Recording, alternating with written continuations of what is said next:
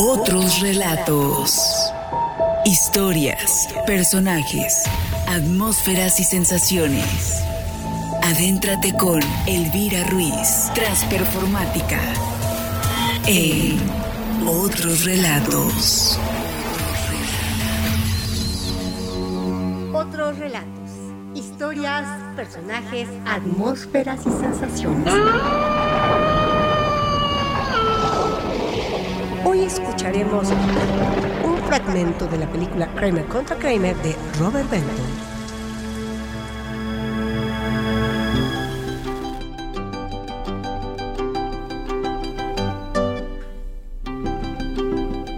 Joana,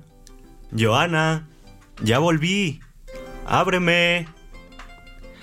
Ay, gracias. Olvidé mis llaves en la oficina. Solo tengo que hacer una llamada, ¿sí? Tengo algo que contarte, Joe. Vas a estar muy orgullosa. Ted, yo... Dame un momento, sí, solo hago esto. ¿Recuerdas a Jack, Joe? El de contabilidad. Y se suicidó. ¿Hola? Hola, Ted Kramer. Sí, en la mañana tengo que recoger las fotografías. Ted, voy a irme. Cielo, no me dejas escuchar. Sí, gracias. Hasta mañana. ¿Listo? ¿Ya cenaron? Ted, voy a irme. Ten, Ted. Aquí te dejo las llaves, mis tarjetas de crédito y aquí está la chequera. Saqué $2,000 de nuestra cuenta de ahorros. Es lo que tenía cuando nos casamos. ¿Qué tipo de broma es esta? Estos son los recibos de la lavandería. La ropa se tiene que recoger el sábado. Bueno, ahora tú la tendrás que recoger. Joe, ¿qué está pasando? Ya pagué la renta, la luz y el teléfono. No, Joe, este es un mal momento para que te vayas. Escúchame. Perdón por llegar tan tarde, sí, pero me estaba ganando la vida. ¿Entiendes? ¿Está bien? Creo que esto es todo, Ted. ¡Ey! Cierra esa puerta. Ya estuvo. ¡Ey! ¿A dónde vas? Dime al menos qué hice mal. No, nada, Ted. No es tu culpa, no te preocupes. ¿Entonces?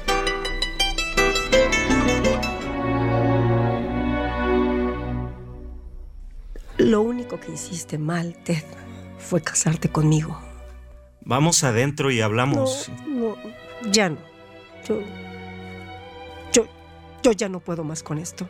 Por favor, Joana, solo... No, suéltame, Ted. No quiero regresar. Solo un momento, Joana, no, ven. Si me quedo, te juro que un día de estos, a lo mejor, no sé, quizá la próxima semana, voy a terminar saltando por la ventana.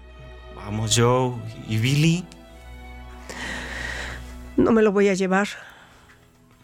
No soy buena madre para él. De hecho, soy mala. No tengo paciencia. El niño va a estar mejor sin mí. Joana, por favor. Y a ti, Ted, tampoco te amo. ¿A dónde vas? No sé. Adiós.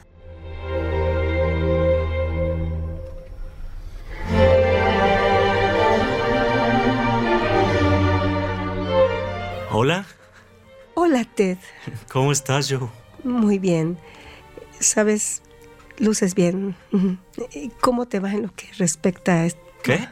No, perdón, ¿qué dices? Nada. Solo preguntaba, ¿cómo está tu trabajo? Muy excelente. Soy vicepresidente de nada. Pero no, en serio. Voy muy bien. Joven, voy a pedir lo mismo que ella. ¿Vino blanco? Sí, vino blanco, gracias. ¿Cómo está Billy? Increíble. El otro día tuvo un accidente en el parque y se cortó. Fue espantoso. Tuvimos que correr al hospital y ahora tiene una pequeña cicatriz en la cara. Estoy bastante seguro de que fue mi culpa. Tranquilo, Ted, no fue tu culpa. La cicatriz, vaya, ni siquiera se ve de lejos.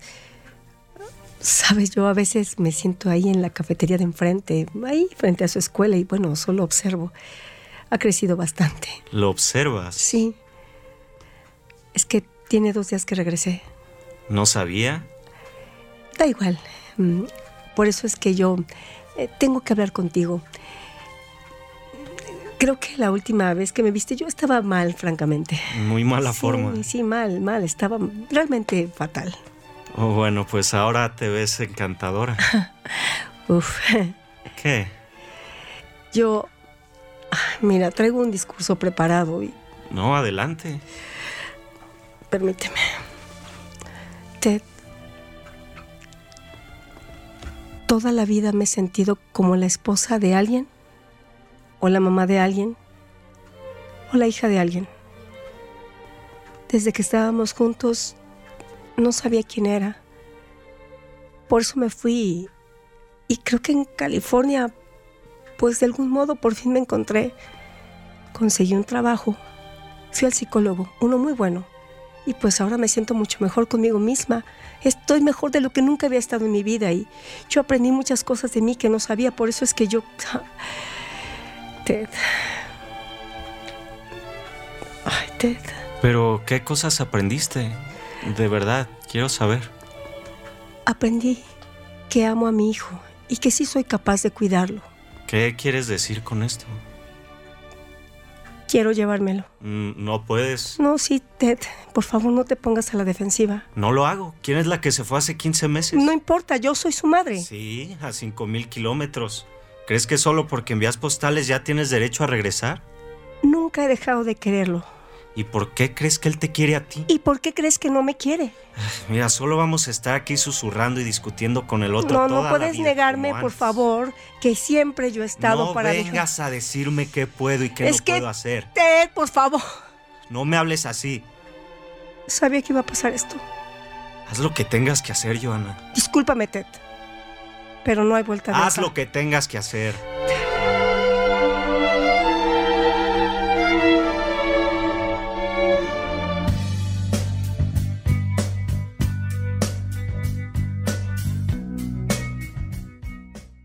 Como primer testigo, yo llamo a Johanna Kramer. Ahora, señora Kramer, ¿puede decirnos cuánto tiempo estuvo casada? 8 años, señora abogada. ¿Describiría esos años como felices? Solo los primeros 2, sí. Después de eso, solo se fue haciendo cada vez más difícil el trato. Señora Kramer, ¿usted trabajaba antes de casarse? Sí, cuando terminé la universidad, trabajé varios años en el departamento de arte de una revista. ¿Usted trabajó después de casarse? No. ¿Y le hubiera gustado? Sí, abogada, me hubiera gustado, pero cada vez que hablaba con Ted, con mi ex esposo, pues él no me hacía caso, se negaba a discutirlo, al menos de manera seria. Él me decía que probablemente no iba a poder conseguir un trabajo en el que ganara lo suficiente para pagar la niñera de Bill, nuestro hijo. Y dígame, ¿está trabajando ahora? Sí, soy diseñadora, aquí mismo en Nueva York. ¿Y de cuánto es su salario? $31,000 al año, abogada. Señora Kramer, ¿ama usted a su hijo? Sí, abogada, lo quiero mucho. Y aún así, decidió abandonarlo. Mire, durante los últimos 5 años de matrimonio, cada día me volvía menos y menos feliz y estaba más confundida. Necesitaba que alguien me ayudara, pero siempre que iba con Ted, él simplemente no estaba ahí para mí. Así que pues nos empezamos a aislar el uno del otro y cada día nos separábamos más y más. Él estaba muy enfocado en su carrera y por su actitud hacia mis temores y su incapacidad para tratar con mis sentimientos, fue que terminé sin autoestima. Yo tenía mucho miedo y era infeliz, así que la única opción que vi en ese momento fue irme. Yo pensé que pues había algo malo conmigo y que mi hijo iba a estar mucho mejor sin mí. Pero fue solo hasta que llegué a California, después de estar en terapia, que me di cuenta de que yo no era una persona mala, que solo porque necesitaba ocuparme emocional o creativamente en otra cosa que no fuera mi pequeño hijo, eso no me hacía incapaz de ser una madre. Señora Kramer, ¿podría decirle a la corte por qué está pidiendo la custodia de su hijo? Porque es mi hijo, porque lo amo. Sé que lo abandoné y sé que es algo terrible. Créame, eso está en mi conciencia.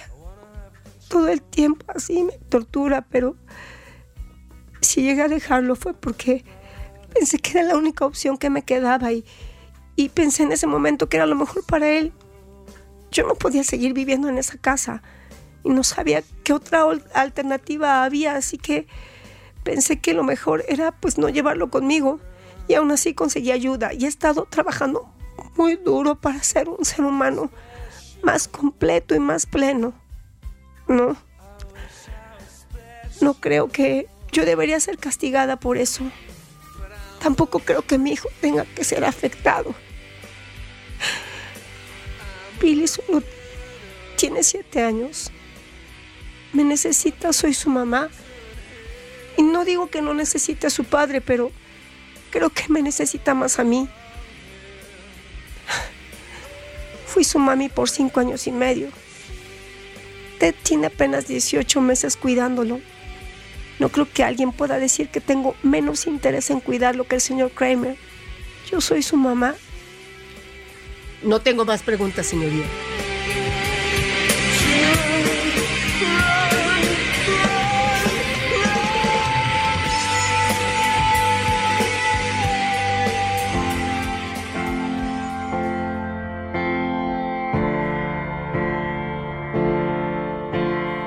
Señora Kramer, estuvieron ustedes casados 8 años, ¿es cierto?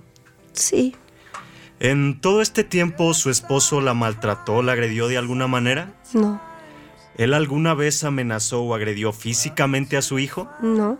¿Describiría a su esposo como un alcohólico? No, de ninguna manera. ¿Un bebedor? No. ¿Alguna vez le fue infiel? No. ¿De alguna manera falló al atenderlo? No. Bueno, ya puedo ver por qué lo dejó. Y dígame, ¿cuánto tiempo piensa vivir en Nueva York, señora Kramer? Permanentemente. ¿Cuántos novios ha tenido permanentemente? No recuerdo. Bueno, más de 3 y menos de 33, me imagino. Permanentemente. Algo entre eso. ¿Y ahora tiene un amante? Sí, estoy viendo a alguien. ¿Y es algo permanente? No lo sé. Es difícil saber si algo va a ser permanente, ya sea si hablamos de vivir en Nueva York o de cuidar a su hijo, ya que usted nunca ha hecho nada continuo o constante que se pueda describir como permanente. Así que se lo preguntaré de otra manera. ¿Cuál ha sido la relación más larga que ha tenido en su vida, sin contar amigos y familiares? Supongo que la que tengo con mi hijo. Al cual solo ha visto 2 veces este año. Señora Kramer, ¿su ex esposo no es la relación más larga que ha tenido en su vida? ¿Puede hablar más alto, señora Kramer? No le escuché. Sí, yo quisiera... ¿Cuántos años duró? Nos casamos 1 año antes de tener a Billy. 7 años después de eso. Entonces, usted fracasó en la relación más larga e importante que ha tenido. Yo no diría que fracasé. Entonces, la relación terminó en divorcio. Considero que el fracaso es más de él que mío. ¡Felicidades, señora Kramer! Acaba de reescribir las leyes del matrimonio. Los 2 se divorciaron.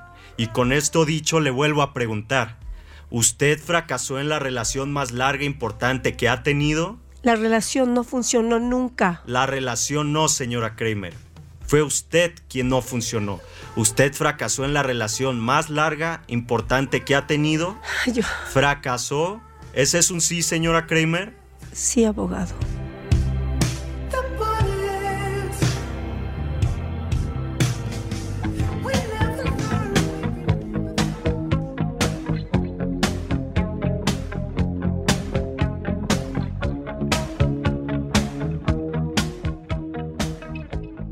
El señor Kramer es un gran padre.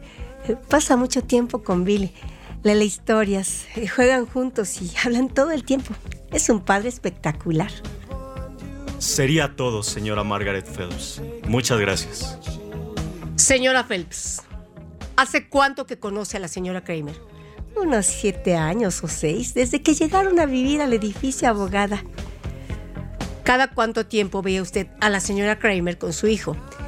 Bueno, tiene 1 año y medio que no los veo juntos, pero antes de eso, es que yo creo que unas 3 o 4 veces por semana. Mi hija mayor y Billy juegan juntos siempre. ¿Puede describir la relación de Joanna Kramer y su hijo? Es muy buena. Joanna es una gran madre. Tanto Joanna como Ted son muy buenas personas. Y en ese tiempo, la señora Kramer le hablaba de la relación que tenía con su ex esposo. Sí, así es. ¿Puede decirnos exactamente qué le decía?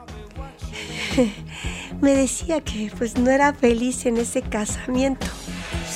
¿Alguna vez le dijo que su ex esposo no era consciente de las necesidades de su hijo? ¿Puede responder, señora Phelps? Eso fue mucho antes. ¿Usted alentó a la señora Kramer a dejar su matrimonio? No lo hice. ¿No le dijo unos días antes de que se fuera: si eres tan infeliz, puede ser mejor que te vayas? Ay, es que yo pensé que Joanna le dijo a la señora Kramer: si eres tan infeliz, puede ser mejor que te vayas. Que era mi amiga y... Gracias, señora Phelps. Es todo. Joanna, las cosas ya no son iguales. No es el mismo. No sabes cuánto ha trabajado. Ellos son perfectos juntos. Tal vez si los viera juntos a él y a Billy, pues no estaríamos ninguno de nosotros aquí.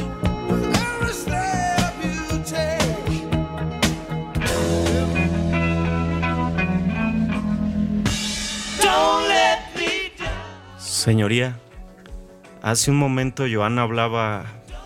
mi ex esposa hablaba sobre lo infeliz que fue durante nuestro matrimonio. Puede que gran parte de esas cosas sean ciertas. Hay muchas cosas que no entendía, muchas cosas que habría hecho diferente. Siempre hay cosas que nos gustaría cambiar, pero no podemos. Cuando haces algo no lo puedes deshacer. Mi ex esposa dice que ama a Billy y yo le creo, pero no creo que ese sea el problema. Si bien entendí, lo importante es lo que es mejor para nuestro hijo, lo que es mejor para Billy. Mi esposa siempre lo decía. Que una mujer no puede tener las mismas ambiciones que un hombre. Tienes razón, es algo de lo que ya me di cuenta, pero al mismo tiempo me pregunto, ¿cuál es la ley que dice que una mujer es mejor para cuidarlo, solo por ser mujer? Todo este tiempo he estado pensando qué es lo que hace a que alguien sea un buen padre. Tiene que ver con constancia, con paciencia, con escucharlo, con pretender que lo escuchas cuando no puedes escucharlo. Y se trata de amor, como dijo ella. Pero ¿quién dice que las mujeres tienen ventaja en ese campo y que un hombre puede manejar menos esas emociones? Menos que una mujer. Billy y yo tenemos un hogar. He hecho lo mejor que pude. No soy un padre perfecto. No soy perfecto. A veces no tengo tanta paciencia y se me olvida que solo es un niño, pero ahí estoy. Lo despierto en la mañana, desayunamos y él habla conmigo. Lo llevo a la escuela, cenamos, hablamos, le leo y ya construimos una vida juntos y nos queremos. Si destruyes eso, puede que sea irreparable, Joanna. No lo hagas, por favor.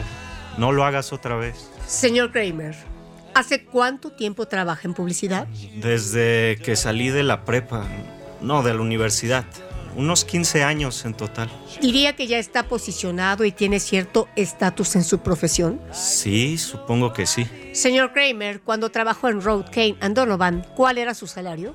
Me fui con $33,000 al año. ¿Y ahora trabaja en Norman Craig & Kramer? Sí. ¿Cuánto gana? Casi $29,000. ¿Podría ser más específico? Gano $28,200. $28,200, señor Kramer. Es usted la única persona que conozco que avance hacia abajo en el camino del éxito. ¿Es cierto que lo despidieron de su último trabajo? Sí. Me dejaron ir. ¿Puede decirnos por qué lo dejaron ir? Hubo diferencias con las políticas de la empresa. Señor Kramer, ¿es cierto que su empresa perdió una cuenta bastante grande de publicidad por culpa de su negligencia? Bueno, es común en la publicidad que una compañía cambie de parecer respecto a la campaña y decide ir a otro lado. Todo lo que pasó fue... Es cierto, señor Kramer, también que interrumpió una importante presentación porque tenía que reunirse con una maestra de primer año. Sí, me llamó porque mi hijo estaba junto a un niño violento. ¿Sí o no? Sí, ese niño mordió a mi hijo. En la primavera pasada. ¿Es o no cierto que faltó a una reunión de Mid-Atlantic causándole grandes problemas a su compañía, así como una enorme pérdida de dinero? Tuve que irme. Mi hijo estaba enfermo. ¿Sí o no faltó a la reunión, señor Kramer? Estaba enfermo mi hijo. Conteste lo que se le pregunta, señor Kramer. Estoy tratando de contestar, pero no es tan fácil como decir sí o no. Yo estaba ahí. ¿Sí o no, señor Kramer? Tenía 39 grados de temperatura. Estaba sudando en la cama y fui porque quería estar con él. Señor Kramer, tranquilícese y conteste solo lo que se le pregunta. Sí, falté a la reunión. ¿Usted diría que es una persona violenta? No. Señor Kramer, ¿se considera usted un padre bueno y responsable? Sí, lo soy. ¿Es cierto que su hijo casi pierde un ojo cuando usted lo cuidaba? Estábamos en el parque. Y se cayó y casi pierde un ojo cuando usted lo cuidaba. Se cayó y se hizo una cortadita. Usted le dijo a su esposa que se sentía culpable del accidente que casi desfigura completamente a su hijo.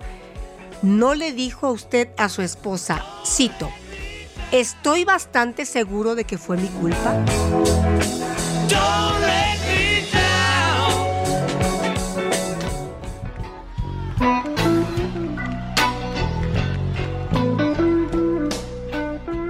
¿Quién? Soy Joana. Ted, estoy en el lobby. ¿Puedes venir a verme un momento? Solo un momentito, por favor. Hola, Joe. ¿Qué pasa? Dime, ¿todo bien? Ted, me desperté en la mañana y he estado pensando mucho en Billy. Ay, imagínate cómo él se despierta en su habitación viendo las nubecitas que le pinté en las paredes y luego me puse a pensar, reflexionando que obviamente debí pintarlas aquí también, pero solo para que no extrañe su casa. Y bueno, ya vine a llevarme a Billy a casa, pero estando aquí me doy cuenta de que Ted, que ella está en su casa. Ay, amo tanto a mi hijo.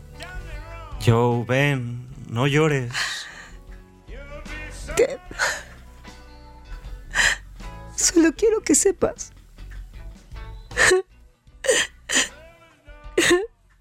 que no me voy a llevar a Billy conmigo.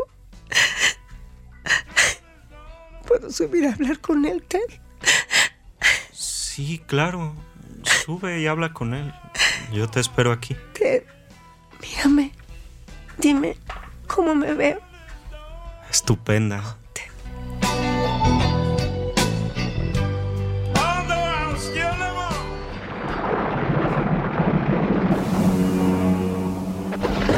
Hemos escuchado un fragmento de la película Kramer contra Kramer de Robert Benton para Otros Relatos. No te pierdas nuestras siguientes historias, personajes, atmósferas y sensaciones. Banco de voces: abogada Margaret y Joana Elvira Ruiz. Abogado y Ted, Jesús Vidal. Narración, guión y dirección, Elvira Ruiz Vival. Compártenos tu historia. Esto es Otros Relatos. Otros Relatos. Sigue acompañando a Elvira Ruiz en Otros Relatos. Otros Relatos.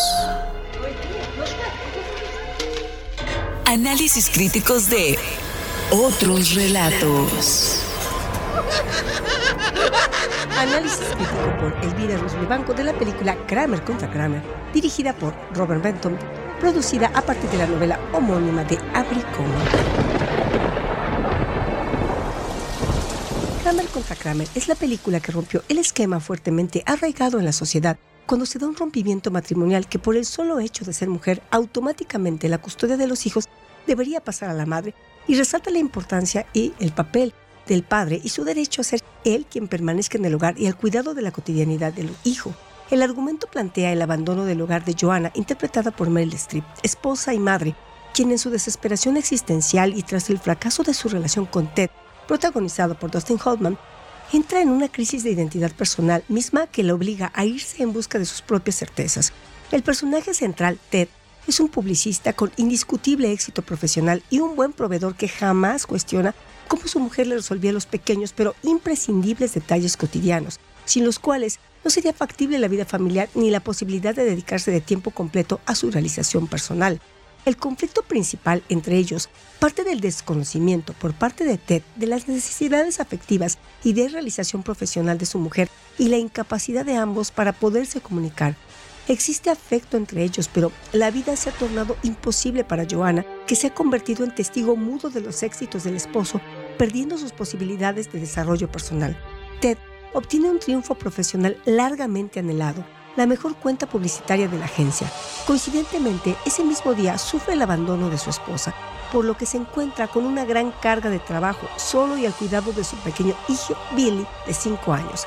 La película muestra al protagonista en este doble proceso, donde por una parte el éxito profesional se le desmorona, llegando incluso a perder el empleo al no poder cumplir con las expectativas y exigencias de su jefe, y por otro lado, descubriéndose a sí mismo en su dimensión de padre.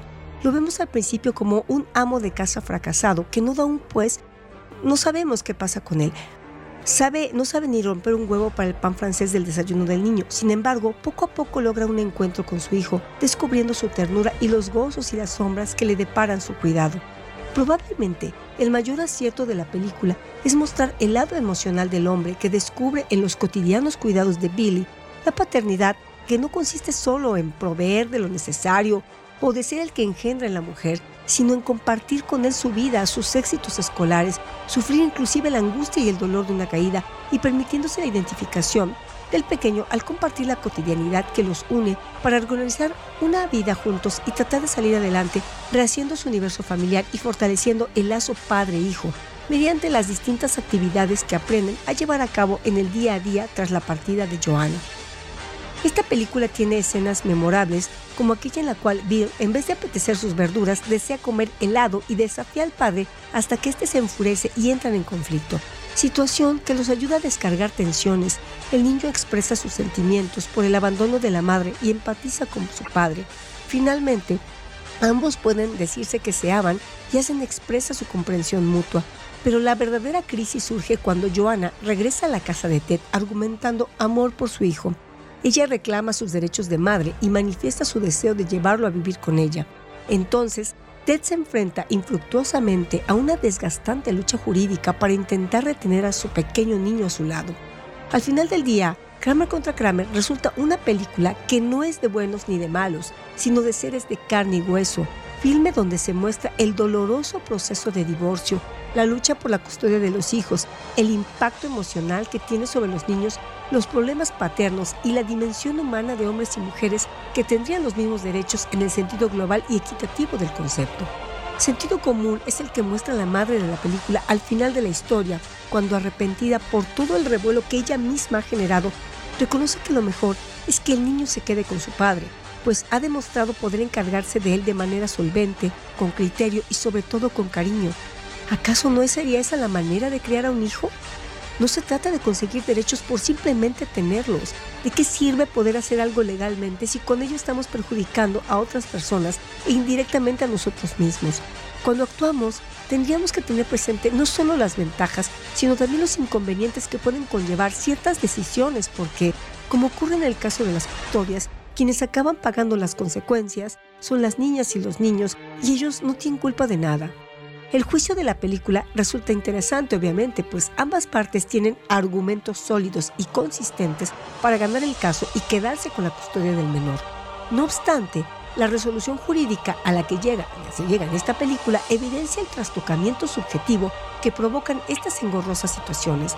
El abogado del señor Kramer argumentaba la falta de capacidad y compromiso que tenía la señora Kramer al entablar relaciones interpersonales, ya que fracasaban constantemente y no duraban mucho tiempo, y dicho supuesto podía repercutir nuevamente en otro fracaso, en este caso con su hijo. El abogado de la señora Kramer argumentaba la incapacidad del señor Kramer hacia el buen cuidado y atención de su hijo, y el mejor desarrollo del menor con la madre por el hecho de ser mujer. La señora Kramer, al momento de subir al estrado y ser cuestionada, argumentaba que ella había cuidado al menor durante 5 años, que si los abandonó, fue por mejorar su salud mental. Prueba de ello muestra resultados de su terapia psicológica. De igual modo, demuestra ser una mujer independiente y con un buen salario capaz de solventar los gastos del menor. El señor Kramer argumenta que no por el hecho de que la señora Kramer sea mujer, cuidaría mejor o más eficazmente al menor en comparación a él, que él de igual forma lo había hecho en esos meses en que ella no estuvo y de una manera realmente buena lo hizo. Esto también lo corrobora la vecina del departamento, Margaret. El análisis que se puede hacer del juicio es que ambos abogados usan sus herramientas para desacreditar a sus contrapartes. Esto es evidente en el interrogatorio que ambos hacen, en el cual las preguntas que formulan llevan doble o triple sentido, llevan implícita o saben que serán objetadas, o son preguntas que no dejan argumentar a las partes y reducen todo a lo que ellos quieren que el juez escuche. De hecho, en algunos casos presionan demasiado a los interrogados. Haciendo un poco de memoria, recordemos que en 1979 la película sobre un divorcio y la custodia del hijo de la pareja conmovió a los espectadores. Esta película, protagonizada por Meryl Streep, Dustin Hoffman y el niño Justin Henry, Kramer contra Kramer, dirigida y adaptada por Robert Benton, a partir del libro del mismo nombre escrito por Avery Corman, recibió 9 nominaciones a los premios de la Academia de Artes y Ciencias Cinematográficas de Hollywood, de los que obtuvo 5 por película, guion adaptado, director, actor y actriz de reparto. Hoy, a 44 años de distancia, Netflix distribuye Historia de un matrimonio, escrita y dirigida por Noah Baumbach, estelarizada por Scarlett Johansson y Adam Driver, con una historia similar, pero bueno, evidentemente diferente al final del día. Hace más de 4 décadas, recordemos, la familia nuclear estadounidense se encontraba en una profunda crisis y transformación. El matrimonio entre Joanna, encarnada por Meryl Streep, y Ted, protagonizado por Dustin Hoffman, colapsa ante el abandono al que él, casado esencialmente con su trabajo, la confinaba. Ted es un exitoso publicista, pero ignora a su mujer. Así llega el día en que Joanna decide abandonar no solo a su esposo, sino también al pequeño Billy, hijo de ambos. Ante ello, Ted, quien suele estar muy ocupado, ahora tiene la tarea de hacerse cargo del niño, lo que resulta harto difícil en el inicio, en especial porque Billy extraña los cuidados y el cariño de su madre. Con el tiempo, sin embargo, Ted y Billy se van acoplando y se tornan, inseparables, solo para que Joanna regrese meses después a solicitar el divorcio y previsiblemente se quiera quedar con la custodia del niño. En el juicio correspondiente, como suele ocurrir con muchos divorcios, los abogados de Joanna y Ted se esmeran en mostrar lo peor del otro para ganar la custodia de Billy y además obtener Joanna, o evitar Ted, una pensión determinada. El juicio va a favorecer a Joanna, quien logra la custodia del pequeño, que para entonces está muy encariñado con Ted. El resto de la trama pues es conocida.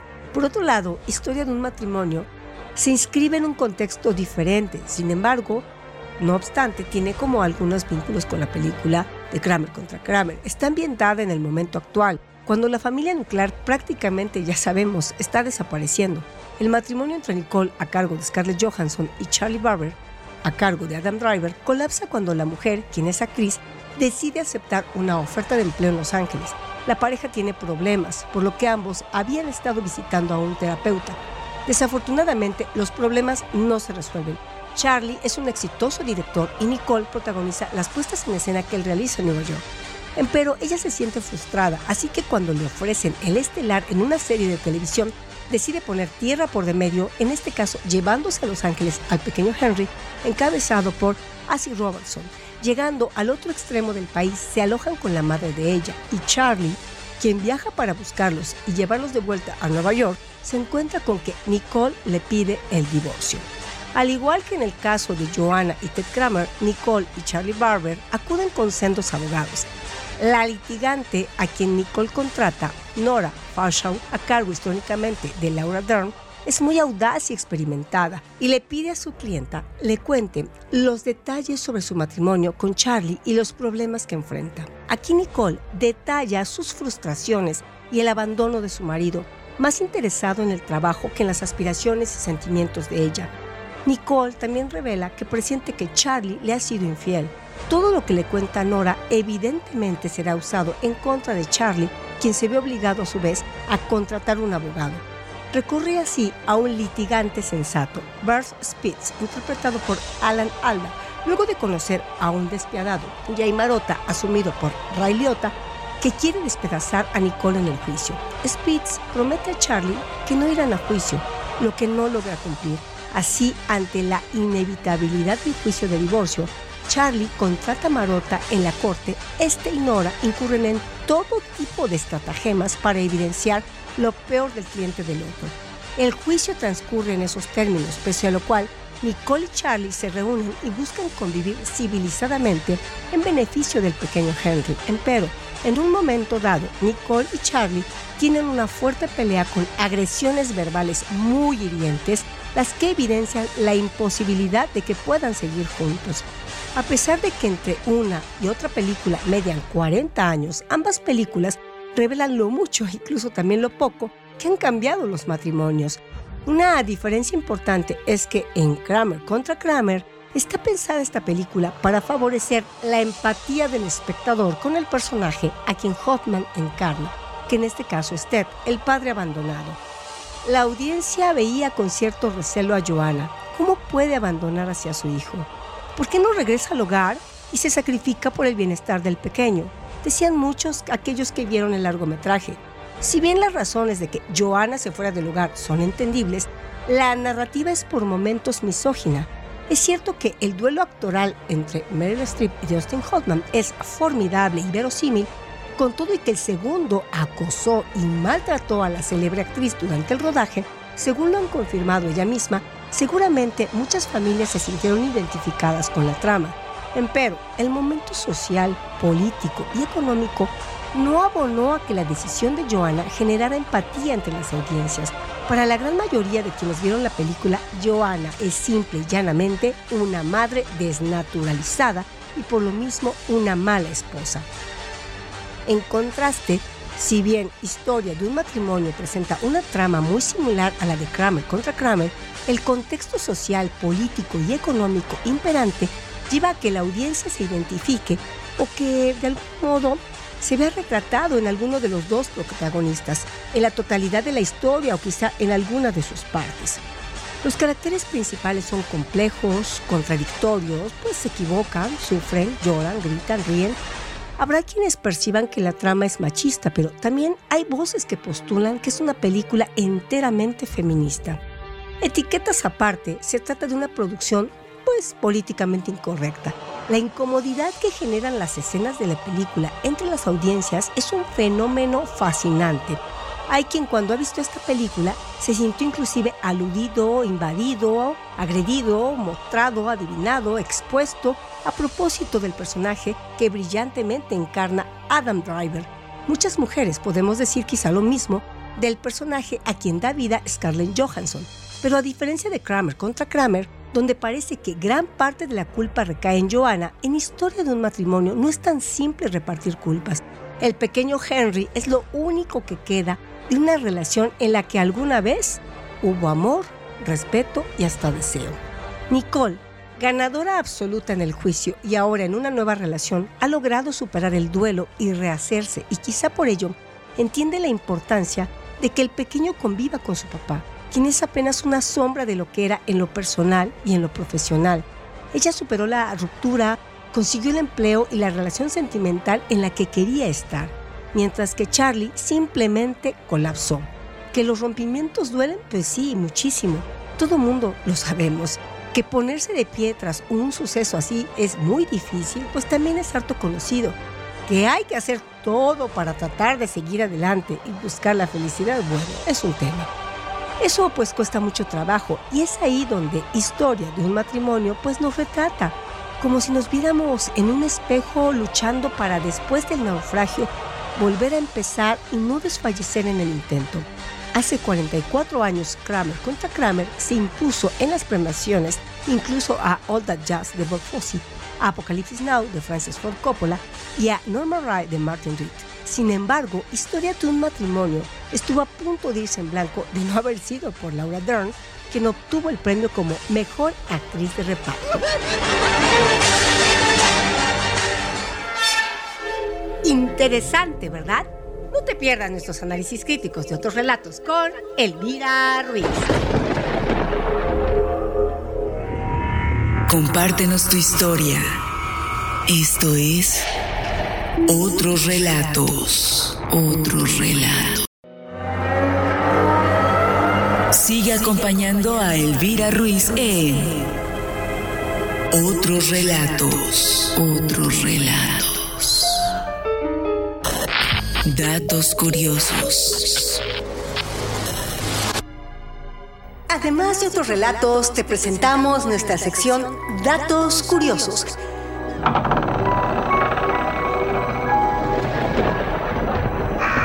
Los datos curiosos de Kramer contra Kramer son...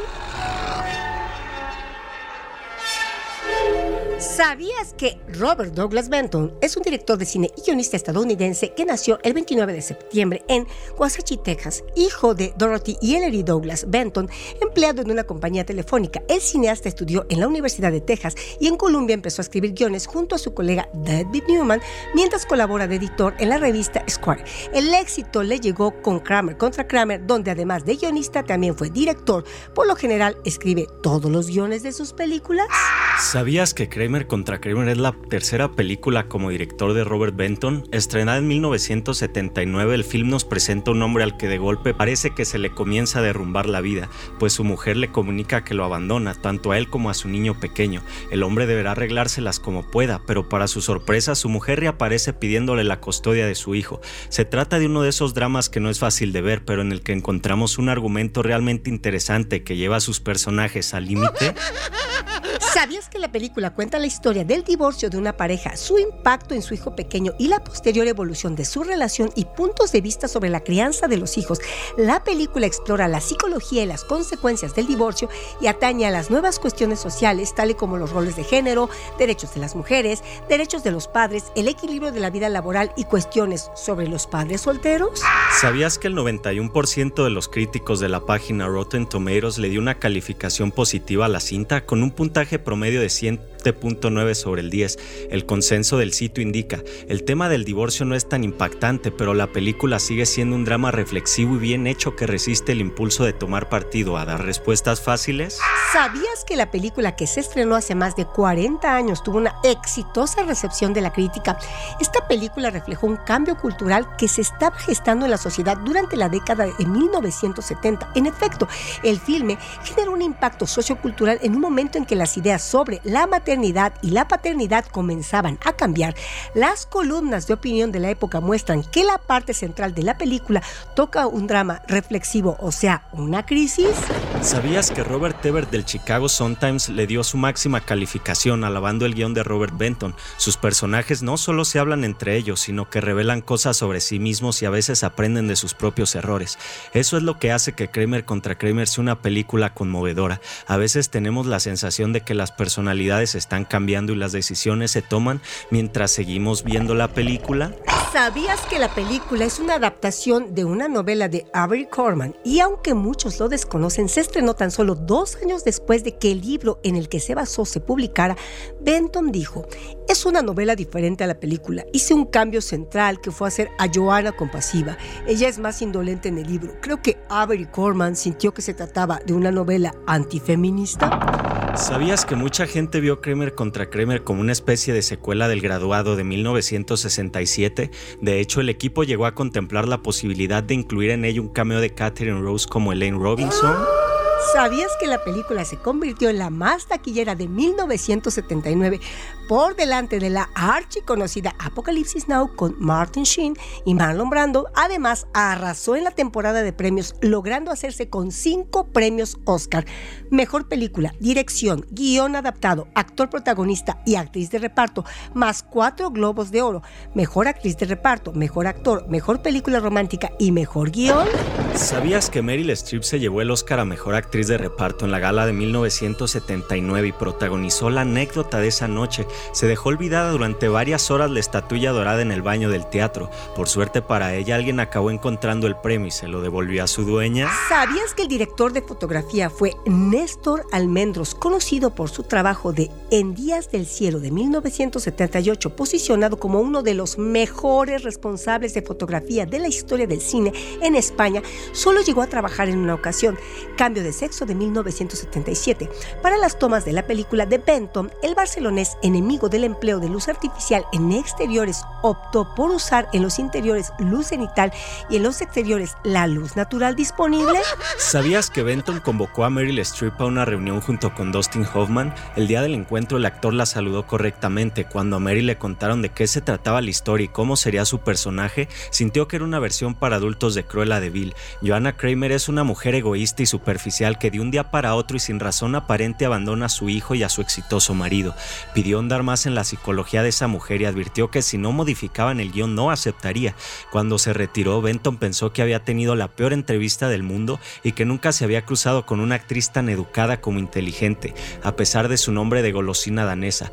Hoffman solo dijo: es ella, no busquemos más. Lo que lo había convencido no era la determinación de la actriz, sino algo un poco más descarnado, que hace poco tiempo había muerto John Cazale, el gran amor de la actriz, y la pérdida que transitaba Meryl en su vida real sería ideal para transmitirle en la pantalla. ¿Sabías que los dos actores protagonistas hicieron gala de interpretaciones muy potentes en esta película? Lo dieron todo, y eso también se podría atribuir al momento personal porque ambos estaban pasando durante el rodaje.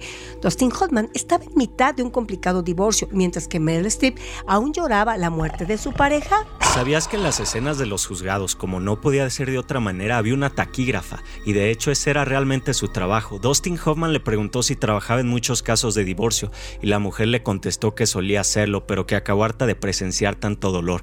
No dudó en confesarle que ahora prefería los casos de homicidio, pues eran mucho más sencillos de manejar.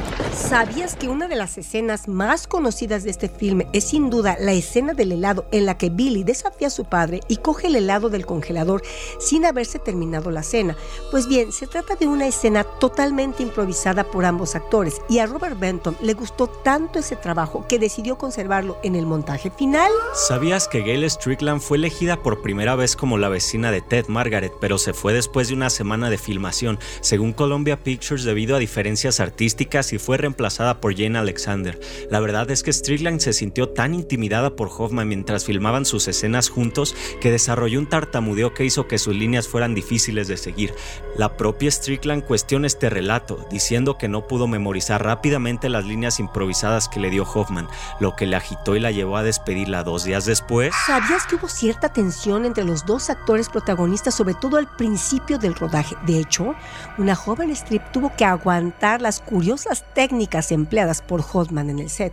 El primer día de rodaje, Meryl y Dustin no compartirían ninguna escena. En la segunda jornada, el guión indicaba que ambos deberían discutir. Al grabar, Hoffman decidió ir más allá de los gritos que señalaba el libreto y le propinó una cachetada que literalmente le dio la vuelta a la cara de Streep. La violencia y la sorpresa fue tal que el estudio enmudeció. Nadie se movió para increparlo a él ni para defenderla a ella. El rodaje siguió y el maltrato disfrazado de arte también. Para que Meryl pudiera actuar el dolor de Joanna, Dustin le recordaba continuamente la muerte de Cazale. Aseguraba que se comportaba así no por maldito, sino porque seguía el método Strasberg, según él, que enseña que la acción solo entra en juego una vez que el actor ha aprendido a reaccionar y sentir. Esa mala traducción que hay de Stanislavski. Después de aquella actuación, Meryl Streep decidió que no volvería a trabajar con Dustin Hoffman nunca en su vida. ¿Sabías que, amparado en el método y para lograr familiaridad, Hoffman también mantenía largas charlas con Justin Henry, el pequeño actor que representaba a su hijo? Pero así como lograba hacerlo reír con sus cuentos, tampoco duraba en asegurarle que se moría su perro para lograr que llorara. Luego de cada escena mantenía largas charlas con Henry donde analizaban qué habían hecho bien y qué habían hecho mal. Henry, que había cumplido 8 años, fue nominado al Oscar por ese trabajo. ¿Sabías que Meryl mantenía largas charlas con Benton para introducir cambios en el guión? Porque seguía sosteniendo que su Joanna era demasiado lineal. Argumentaba que la decisión de su personaje de abandonar a su hijo no era la de una desequilibrada maldita, sino la de una mujer cansada de ser esposa de, madre de, pero nunca ella misma. Una mujer que, lejos de creer en el instinto materno, sentía que a veces hacía todo mal y que por eso creía que lo mejor para no lastimar a su hijo era abandonarlo. No era una mala mujer, sino estaba mal, estaba en mala situación. Por eso solo cuando retoma el control de su vida es que pide la custodia del pequeño. Benton escuchaba a su inteligente actriz y cambiaba el guión según sus sugerencias. Cuando esto ocurría, Hoffman le recriminaba: Meryl, ¿Por qué no dejas de llevar la bandera del feminismo y simplemente actúas? ¿Sabías que Dustin Hoffman no se limitó solo a brindar una buenísima interpretación, sino que también incursionó como guionista? El californiano, que en el momento del rodaje pasaba por una complicada situación de divorcio de su primera esposa poco después de terminar la película, contribuyó con numerosos momentos personales y líneas de diálogo. Tanto fue así que el director y guionista Robert Benton le ofreció aparecer en los créditos de guión de la cinta, aunque el actor rechazó la oferta. ¿Sabías que cuando Justin Henry fue nominado para la categoría de mejor actor secundario en los Oscars, se convirtió en la persona más joven de la historia en ser nominado para uno de estos premios? El actor tan solo tenía 8 años y hasta la fecha de hoy seguía manteniendo el récord, pues no ha habido ningún otro nominado a los Oscars que haya sido más joven a la hora de obtener su nominación. ¿Sabías que en un principio el rol que iba a tener Meryl Streep iba a ser el del interés romántico de Ted, que finalmente fue interpretado por Joebeth Williams? Y es que el rol femenino protagonista iba a ser para Kate Jackson. Sin embargo, acabó por rechazar el papel, lo que le brindó la oportunidad a Meryl Streep de agenciarse un rol más importante. ¿Sabías que Meryl Streep le dijo a Robert Benton desde el principio que no estaba nada satisfecha por cómo había sido escrito su discurso en la escena del juzgado?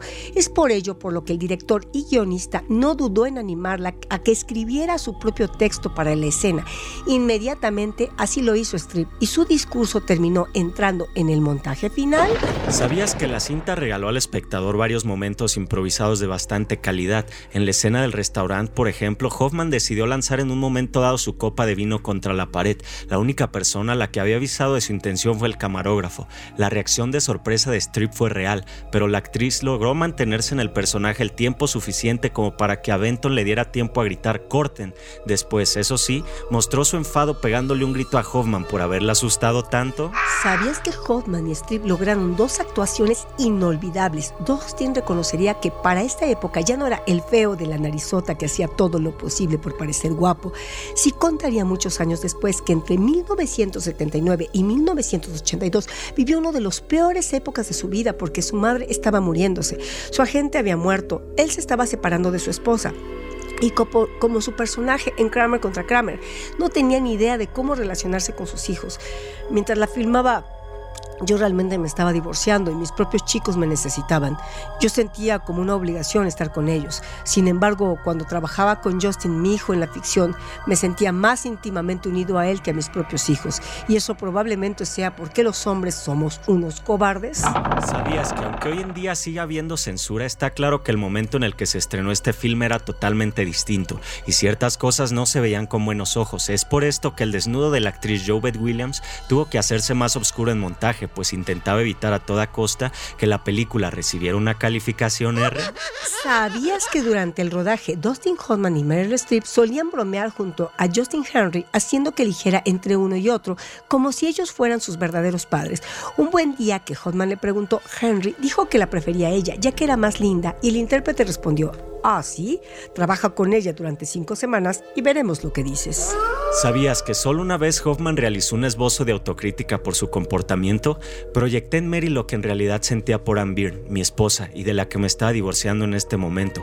Fue la primera película donde representé lo que vivía. En 2018, en una entrevista con The New York Times, Meryl habló de lo que vivió con Hoffman.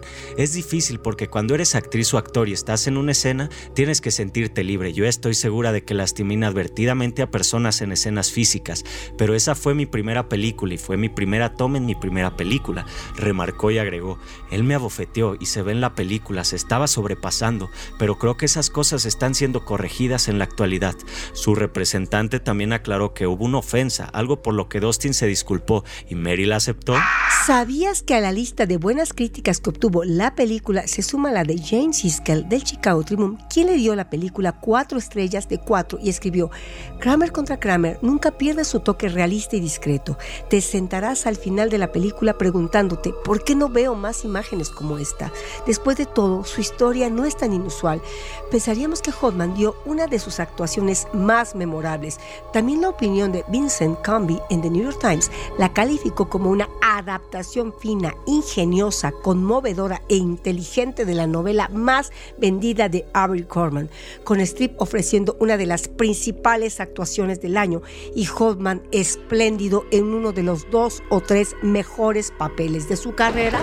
¿Sabías que a pesar de la buena recepción por parte del público y la crítica, poco después del estreno de la película, The New York Times y la revista Time publicaron artículos separados en los que miembros de la barra y la banca criticaron las escenas de batalla judicial como legalmente desactualizadas? Según los expertos legales entrevistados para los artículos, un juez moderno habría hecho uso de informes psicológicos y también habría considerado los deseos del niño. Otra crítica fue que nunca se exploró la opción de la custodia compartida. ¿Sabías que en 1995 Kramer contra Kramer fue rehecha en la India como Akele Hum Akele Tum, protagonizada por Amir Khan, Manisha Koirala y Master Aidi? La película, dirigida por Mansum Khan, si bien cuenta con una trama similar, tiene también cambios en la historia, como que Rohit, el personaje que sería Ted en la versión americana, es un cantante, y el personaje Kiram, una versión de Joanna, tras dejar a su familia, regresa como una exitosa estrella de cine.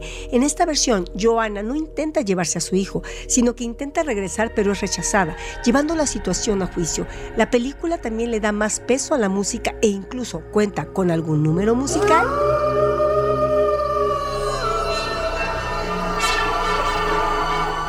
No te pierdas los datos curiosos de Otros Relatos con Jesús Vidal y Elvira Ruiz.